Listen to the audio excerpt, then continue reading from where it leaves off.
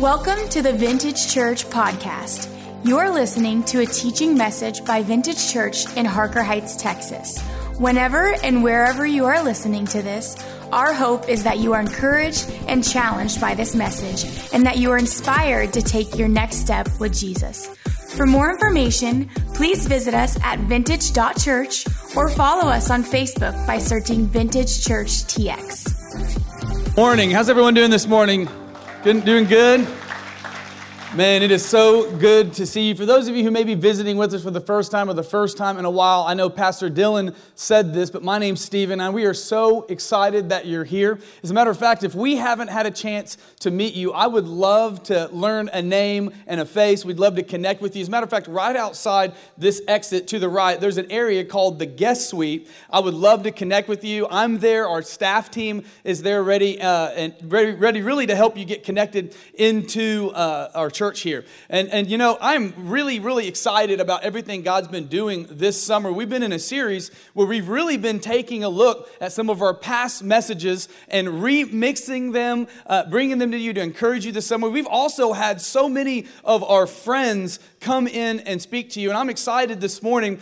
We have with us today Pastor Whit and Heather George from Church on the Move in Tulsa, Oklahoma. They're senior pastors there. And you know, they pastor an incredible church. It's really one of the most innovative churches in America. They have multiple locations impacting the Tulsa area. And I'm just going to tell you, we've spent some time with them over the last day. And they're incredible leaders. And you know, there's a lot of things to be impressed about when we bring people in. They're great leaders. They lead in the church. But how many of you know you need people in your life that want more for you than from you? I mean, you know, that's important. That's really important. It's easy to come into an environment like this and look around and go, this just happens, but it doesn't. It happens as a result of a lot of different friends that we have available on the phone to help us, to help teach us, to help guide us along the way. And today I have with us Pastor Whit. He's going to come in and do a message. He's been a friend of mine for several years now. As a matter of fact, how many of y'all had some special friends that helped you through COVID? Come on.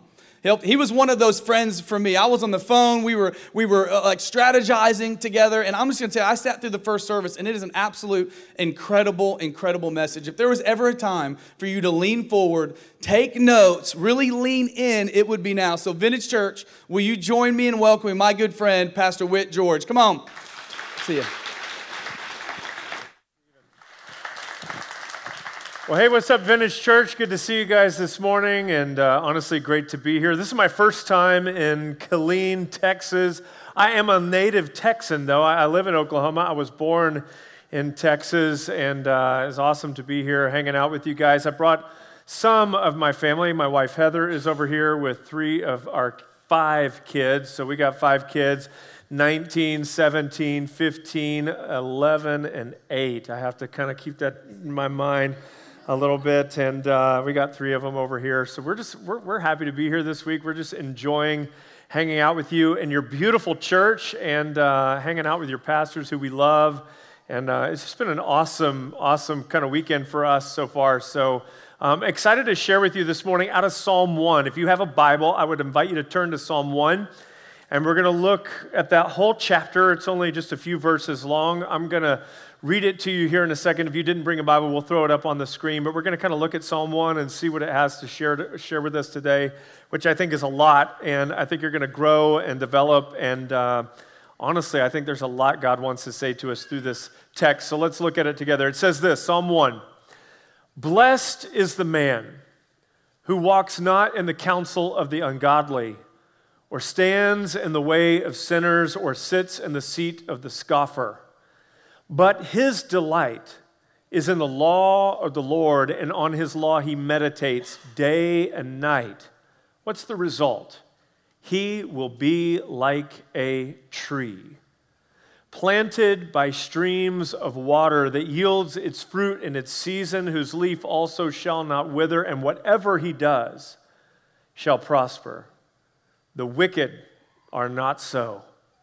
They are like the chaff that the wind drives away. Therefore, the wicked will not stand in the day of judgment, nor sinners in the congregation of the righteous. For the Lord knows the way of the righteous, and he watches over it, but the way of the wicked leads to destruction, or the wicked will perish. Let's pray. Heavenly Father, thank you for your word. It is a lamp unto our feet and a light unto our path. It's the only way we know where we're going in this world. Lord, illuminate these verses to us, this text to us this morning, so that we might be changed and transformed, that we might become more like Christ. Help me to be present right here, right now with this people to say what you want me to say in this moment. In Jesus' name, everybody said, Amen. How is it that you live a blessed life? We talk a lot about blessing. People have that word all over the place. We hang it on the walls in our entryway to our home. We hashtag it on social media posts. Blessed, blessed, I feel blessed, blessed. It's a word that we use. How do you live a blessed life? The psalmist lays out two paths here in Psalm 1. There's a path that leads to blessing, fruitfulness, stability, plantedness. And there's another path that leads to disorder, chaos, confusion, instability, and ultimately destruction. He's laying out two choices for you. You know, the Bible is a book filled with two choices. From the beginning of the book to the end of the book, we get two different options. In the Garden of Eden, there wasn't just one tree that God said not to eat. There was another tree called the tree of life that they were supposed to eat from. Two choices. You get the same two choices with Isaac and Ishmael, Jacob and Esau, King David and King Saul. Two choices all throughout Scripture. When Jesus shows up on the scene in Matthew chapter 7 in the Sermon on the Mount, he lays out at the very end of that sermon two different roads, two different gates, two different trees, two different kinds of fruit, and ultimately two different houses, one built on a rock, the other built on sand. There are two choices, two paths in life, and the psalmist is laying them out for you. Psalm 1 really functions as a gateway into the entire book of the Psalms. And it's really a microcosm of the whole of the Bible. There are two paths that you can take. One leads to life, and the other leads to death. And the psalmist is imploring us to choose life. How many of you are old enough to remember the game show, Let's Make a Deal? Anybody remember that game show? If you're not familiar with it, the way that it basically worked was that you were forced to make a difficult choice. You had $500 in your hand that you could take and walk away with, or you could choose what's behind door number 2. And you didn't know what was behind door number 2, did you? You just had to kind of guess and hope that maybe there was something better than what you already had behind door number 2. God's not playing let's make a deal with us. He's laying out in front of us two choices, and he's telling you clearly where these paths lead. In Deuteronomy, God speaks to his people through his prophet Moses, this leader who had led the children of Israel out of captivity and bondage in Egypt, passed them through the Red Sea to Sinai, where God gave them his law. And then he sets before them, right before they go into the promised land, he says, I have set before you life and death, blessing and cursing. And then he says something remarkable. He says, choose life. How many of you loved open book tests whenever you were a kid in school? Those are the best tests, right? Where the answers are just right in front of you.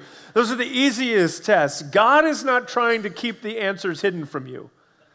He's not trying to be opaque about what it is that you should do. He's laying it out clearly in front of you, and Psalm 1 does the same. How do you live a blessed life? 3 things that we find in Psalm 1. I'll lay them out for you this morning. The first is this: you've got to learn to trust God's no. Look at how Psalm 1 begins. Blessed is the man who does not. It starts with a negative. Notice how it doesn't start. Psalm 1 does not begin, blessed is the man who is full of integrity. It's good to be full of integrity. You ought to be, but that's not how Psalm 1 begins. Notice it doesn't say, blessed is the one who is so generous with all that they have, that they give a portion of everything they have away. Wonderful to be generous, but that's not where Psalm 1 begins. It doesn't even begin by saying, blessed is the one who loves the Lord his God with all his heart, soul, mind, and strength, and loves his neighbor as himself. Jesus said that's the greatest commandment, but that's not where Psalm 1 begins. The beginning of Psalm 1 is a no. A negative. Blessed is the one who does not. Why does God begin this way? The 10 Commandments are the same thing. Did you realize that 8 out of the 10 Commandments are thou shalt not? Don't do this. Why does God start with these negatives? How many of you are parents in the room? Just wave at me if you're a parent. What's the first word you have to teach your little 1-year-old child? No. Isn't that right? My wife and I, Heather, we have a 19-year-old son who we just graduated from high school. He didn't graduate, we graduated him. That's right. And it feels so good to have him pass high school. And now we're having all these conversations with him about life and money and relationships, big conversations. What kind of a marriage do you want to have? What kind of relationships do you want to be in? What kind of money do you want to earn? These are big conversations that we're having with our 19-year-old son. But how many of you know when you have older kids, you don't start there with your kids. You start with no. Because you have to tell them, no, you can't put that fork in the wall outlet. No, you can't have ice cream and Coca-Cola for breakfast, right? No, you can't jump off the top of the stairs. You can't explain gravity to them or nutrition or that stove is hot when they're 1, 2 years old. You just need them to trust your no because you understand things about life that they don't. Now, how many of you know that the distance between, the gap between your intellect and God's, your perspective and God's, is so much greater than even your perspective to your 1-year-old, your 2-year-old. You think you understand so much more about life than they do. This is a being without beginning and end. He sees and knows all. Nothing is hidden from him. So if you're going to be developed by God, if you're going to be blessed by God, the first place you have to start is to learn to trust his no, even when it doesn't make any sense. Sometimes God says, no, avoid that. And a lot of us, and this is what I see happening so much today with people deconstructing their faith and going back and reprocessing things. And I get it. There's some things that we were raised with that we need to let go of. But part of the problem is that we want to understand everything before we're willing to do it. And maybe there's some things that God's asking you to do or to abstain from that you can't see now. You won't even see it in a year. It might take you 10 years before you realize the value in that no. The other day I was asked the question, hey, Whit, I haven't been to church in a while. It's COVID, whatever. I haven't come. I used to go to church, but I've not gone for a while, and I don't really honestly feel like I'm missing anything. Why should I come back?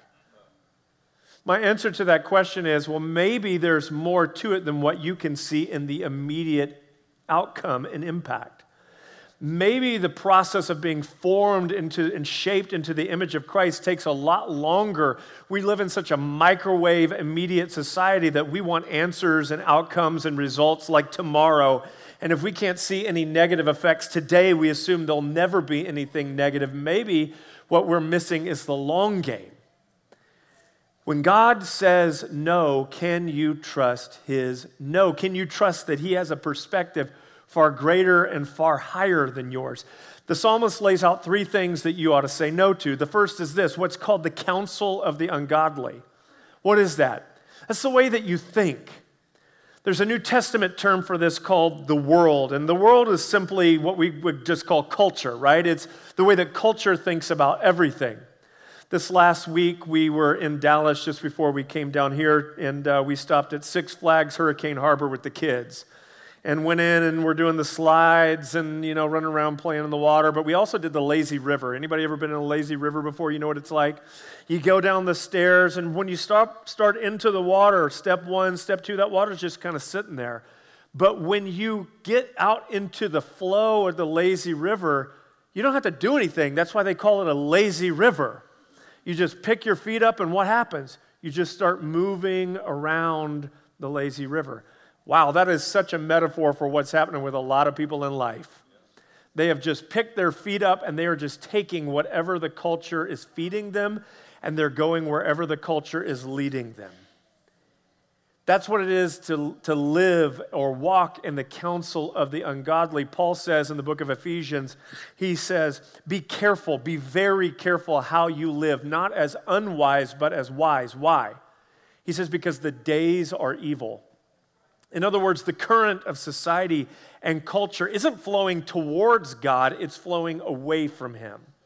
And so if you just pick your feet up, you're going to end up somewhere that you don't want to be. So the counsel of the ungodly is a place that you don't want to walk. But where does that lead? Well, it leads downward. It's a downward spiral.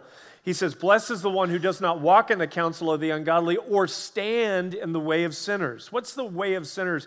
And what does it mean to stand there? It means to adopt their practices, their behavior, their lifestyle. When we think of standing in someone's way, we think of opposing them. That's not what is being talked about here in this verse. It means to take on their lifestyle. So when I saturate myself in the way that culture thinks, guess what? I start doing what culture does. So what I think about affects my behavior, and my behavior in turn affects my identity. That's the third step in this digression, which is to sit in the seat of the scornful or the mocker. What is this? It's to get to a place so anti-God in your life that everything and anything about Him and His ways of thinking or doing just seems offensive, oppressive, and ridiculous to you. And maybe you know somebody like that who just, the very idea of God, maybe you have a family member, maybe somebody who was raised in church and now they're kind of bitter about God. They don't want to talk about it. They're not interested. They're just like, no, thank you. They come to the seat of the scoffer. And friends, when you get to that point, it's really hard to come back.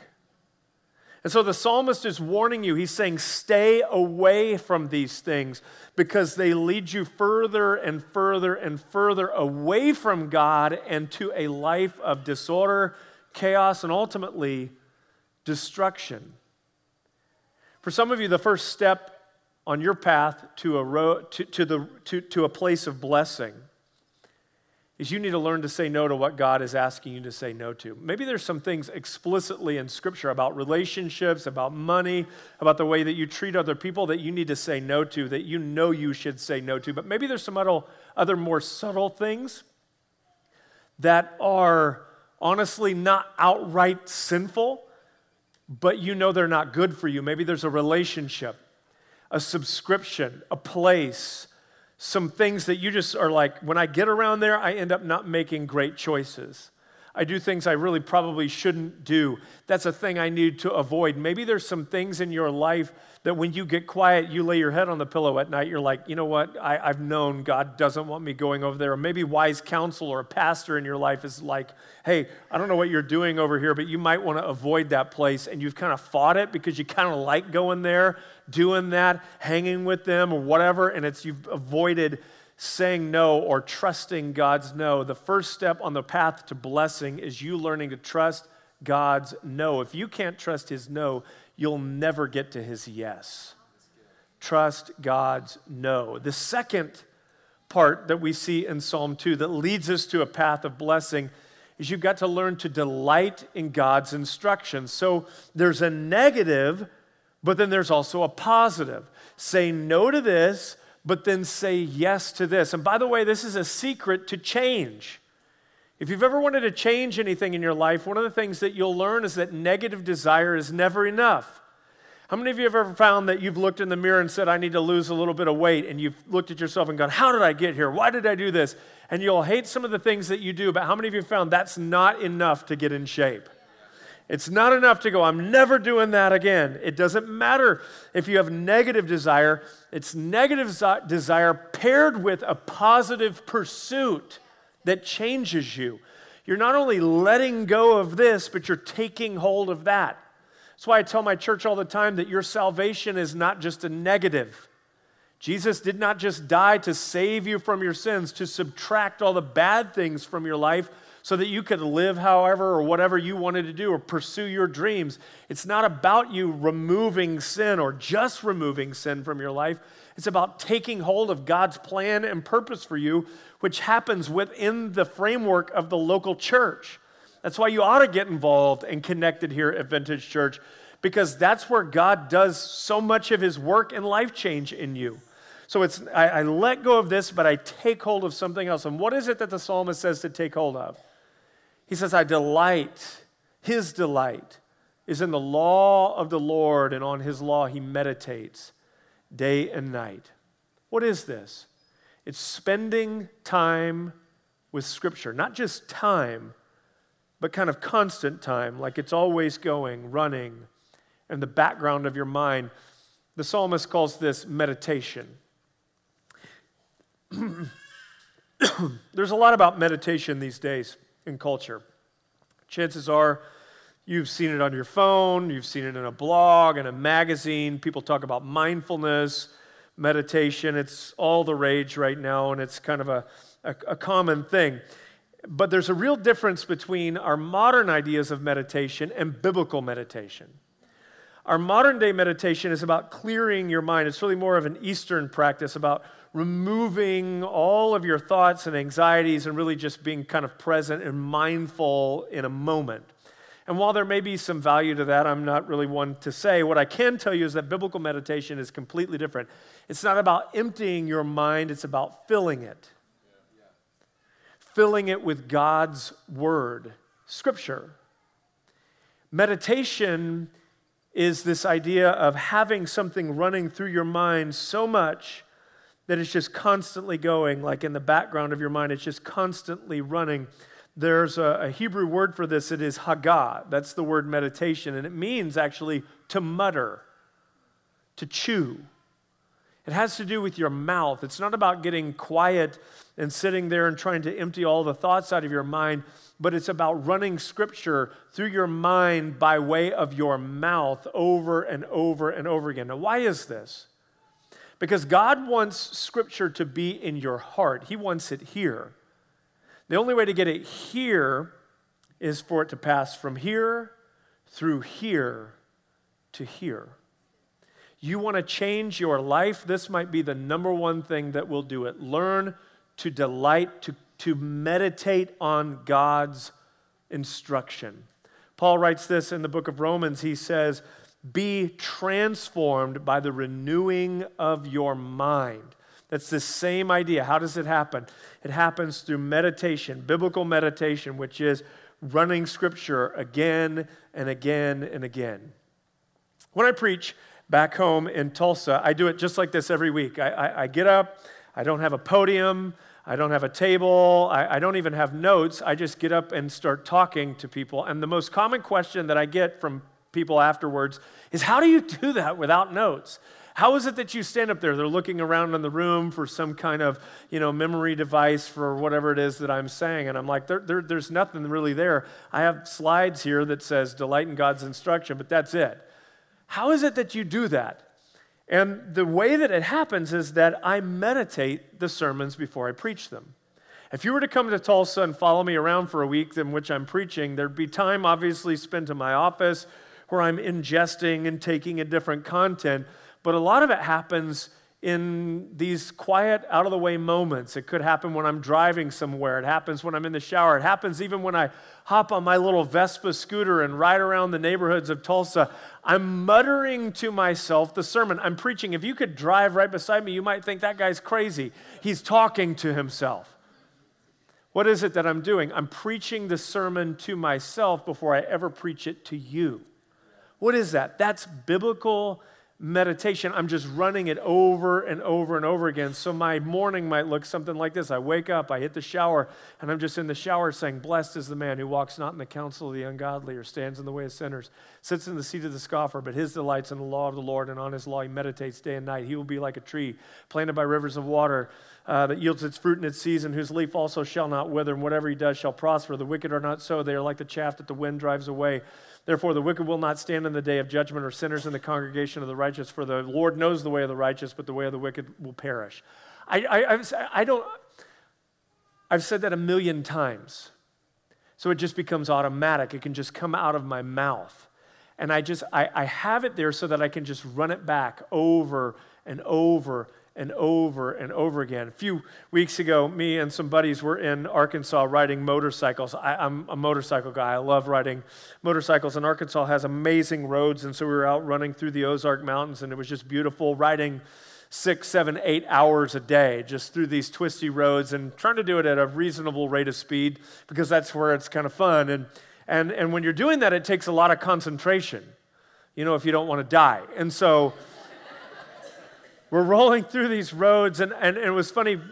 you're just on it. It's exhausting. By the end of the day, you're just worn out because you're just having to focus so much on the road. And one of my buddies said that he was laying in bed, dozing off to sleep, and his foot was twitching like he was shifting up and down on the bike, and his hand was moving, his wrist was doing this, like he was thinking about riding his motorcycle. What is that? That's being so saturated with God's, motorcycles and God, they do go together. No, but that's being so saturated with something that it's just kind of oozing out of you, right? It's leaking out of you in your quiet moments.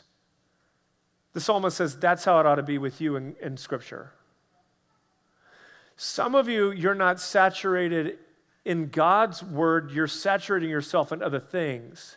And then you wonder what's happening in your life, why you don't have the stability, the fruit, the plantedness, the peace, the joy that you'd like to have. Could it be that you're saturating yourself in Netflix? You're meditating on other things. You're meditating on Instagram, Facebook, the news. I have people in my church, and they come to me, and they're talking to me, and they're so bothered and so distraught about what they see going on politically, especially in the last year, and they're so freaked out by it. And I'm like, how much time are you spending online trying to figure everything out? No wonder you have no peace. You're meditating. You don't think of it as meditation, but that's biblical meditation. You're running these stories, news reports, blogs, perspectives, and opinions over and over and over and over again through your mind, and then you wonder why you feel like you're being ripped apart from the inside out, why you're worried. You're focusing on the wrong things. It doesn't mean I'm like an ostrich with my head in the sand and I have no idea what's going on. It just means that the balance of my life, God's word is way down here, much weightier, and what I'm catching from culture is way up here. You want to change your life? Invest more in God's word. Learn to speak it over yourself. Pray it over your family. This last year, I bumped into a prayer in Colossians chapter 1, I think it's verses 9 through 14, and I memorized it. And I've just been praying it every day over my family, over my church, over myself. I pray that I be filled with the knowledge of His will and all spiritual wisdom and understanding, so as to walk in a manner worthy of the Lord, fully pleasing Him, bearing fruit in every good work, and increasing in the knowledge of God, being strengthened in all power according to His glorious might, for all endurance and patience with joy, giving thanks to the Father, who has qualified me to share in the inheritance of the saints in light. He has transferred me from the kingdom of darkness to the kingdom of His beloved Son, in whom we have redemption, the forgiveness of sins. I've just prayed that 1,000,000 times. You should do the same. Friends, when you find prayers in Scripture, and do you realize that that's what the Psalms are? It's just a book of prayers.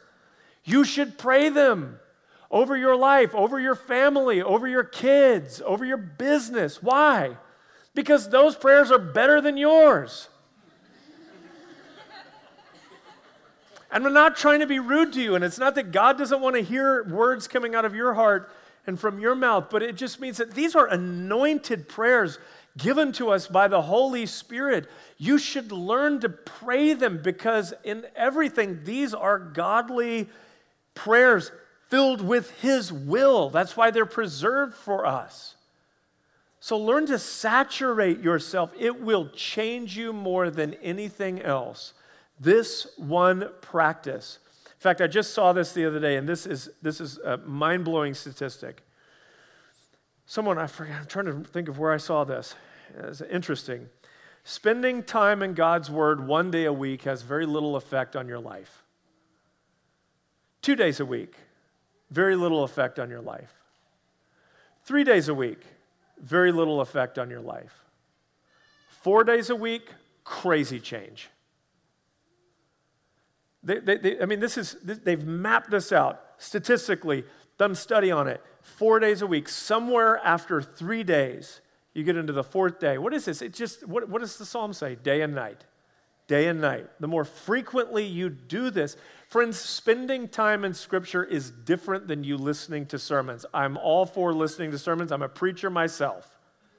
But listen, listening to people like me preach to you will not change you half as much, 1/10 as much, as you spending time with Scripture yourself. Get into God's word and let it change you from the inside out. That's number 2. So learn to trust God's no. Number 2, delight in God's instruction. And number 3 is this, learn to stand in God's grace. Look at what it says at the end. It says this, the wicked will not stand in the day of judgment. Psalm 1 foretells a day of judgment that's coming. A day when there is a king coming. In fact, you'll get more of this in Psalm 2. It talks about a king who's coming who will set things right. One of the most difficult things about living in the United States these days, to me it seems anyways, is the fact that none of us can agree on anything. Pick an issue. Pick anything, a movie, a product. You ever go on Amazon and you see like the best products and like 99% 5 stars, but you'll always find a few people 1 star. This thing's terrible. I hated it. Showed up broken. Customer service is awful. Blah blah blah blah blah. People are. I mean, you can never get consensus on anything. Pick an issue. Pick a historical event from the last 100 years. We can't agree on it. Did it even happen? Was there anyone on the moon? Why was 9/11 an inside job? How did it all? We can't even agree that the world is round. There's a competing opinion for everything. And I don't know about you, it's exhausting. I get tired of going on to just about any video that I watch on YouTube, and it's like the comments section. Oh my goodness, the comments section. Any Facebook post.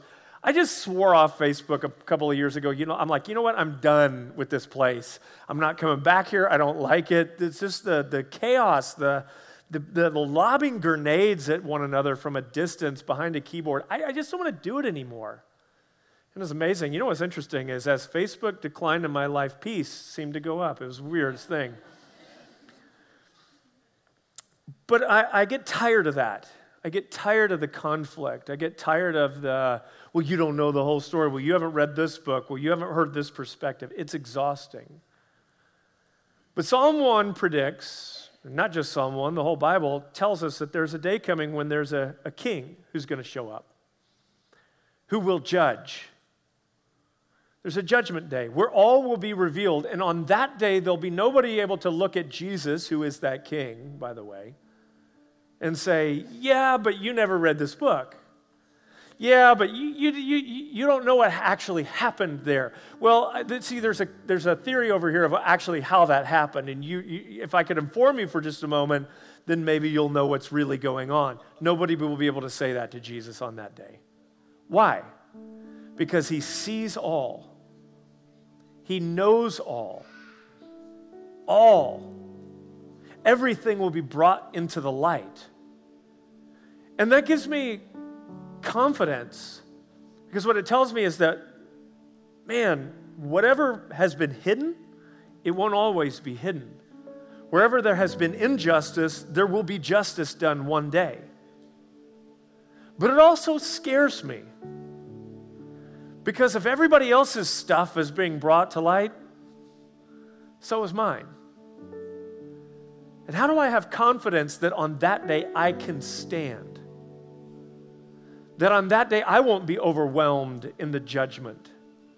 That on that day I'll have any confidence at all for where my eternal destination will be and whether he will receive me or not. How can I know that I will stand? And the answer is right there in Psalm 1. Because when it talks about the blessed man, blessed is the one who walks not in the counsel of the ungodly or stands in the way of sinners. I don't know about you, but none of us have actually ever done that. Because we've all walked in the counsel of the ungodly to some degree. We've all stood in the way of sinners, and some of us have even sat in the seat of the scoffer. But there was one who never did. One who never walked in the counsel of the ungodly or stood in the way of sinners or certainly never sit in the seat of the scoffer. But his delight was in his Father's law, and on that law he did meditate day and night. And he is like a tree because he's the root of David. He's the Lion of Judah, the bright morning star. He is Jesus. And because he took our judgment on himself, you and I can stand in the day of judgment because we've been given grace. And it's from that place that those of us who are in Christ live. We don't live on our own record. God knows my record isn't good enough to live or stand on. God knows about my porn addiction. God knows about my past with the husband I was, the man that I was, the father that I was. He knows what I've come through. He knows where I've been. He knows what he's brought me through. I am who I am today by the grace of God. And the same can be said for you. You can stand in the judgment too, no matter where you come from or what you've done or where you were last night, what choices you've made this week. That same grace can be extended to you. You can be blessed because Jesus was cursed. You can be lifted up because Jesus was lifted up and put on a tree to pay for your sin and mine. He got what we deserved so that you could get and we could get what he deserved. And that, friends, is the gospel. It's good news for broken people. We can be blessed. We don't have to have death. We can choose life. Blessed is the man who walks not in the counsel of the ungodly or stands in the way of sinners, sits in the seat of the scoffer. But his delight is in the law of the Lord, and on his law he meditates day and night. He will be like a tree planted by streams of water that yields its fruit in its season, whose leaf also shall not wither, and whatever he does shall prosper. The wicked are not so. They are like the chaff that the wind drives away. Therefore, the wicked will not stand in the day of judgment, nor sinners in the congregation of the righteous. For the Lord watches over the way of the righteous, but the way of the wicked will perish. Let's pray. Heavenly Father, thank you. Thank you that you love us enough not to leave us where we were, even when we rejected you, even when we have rebelled against you.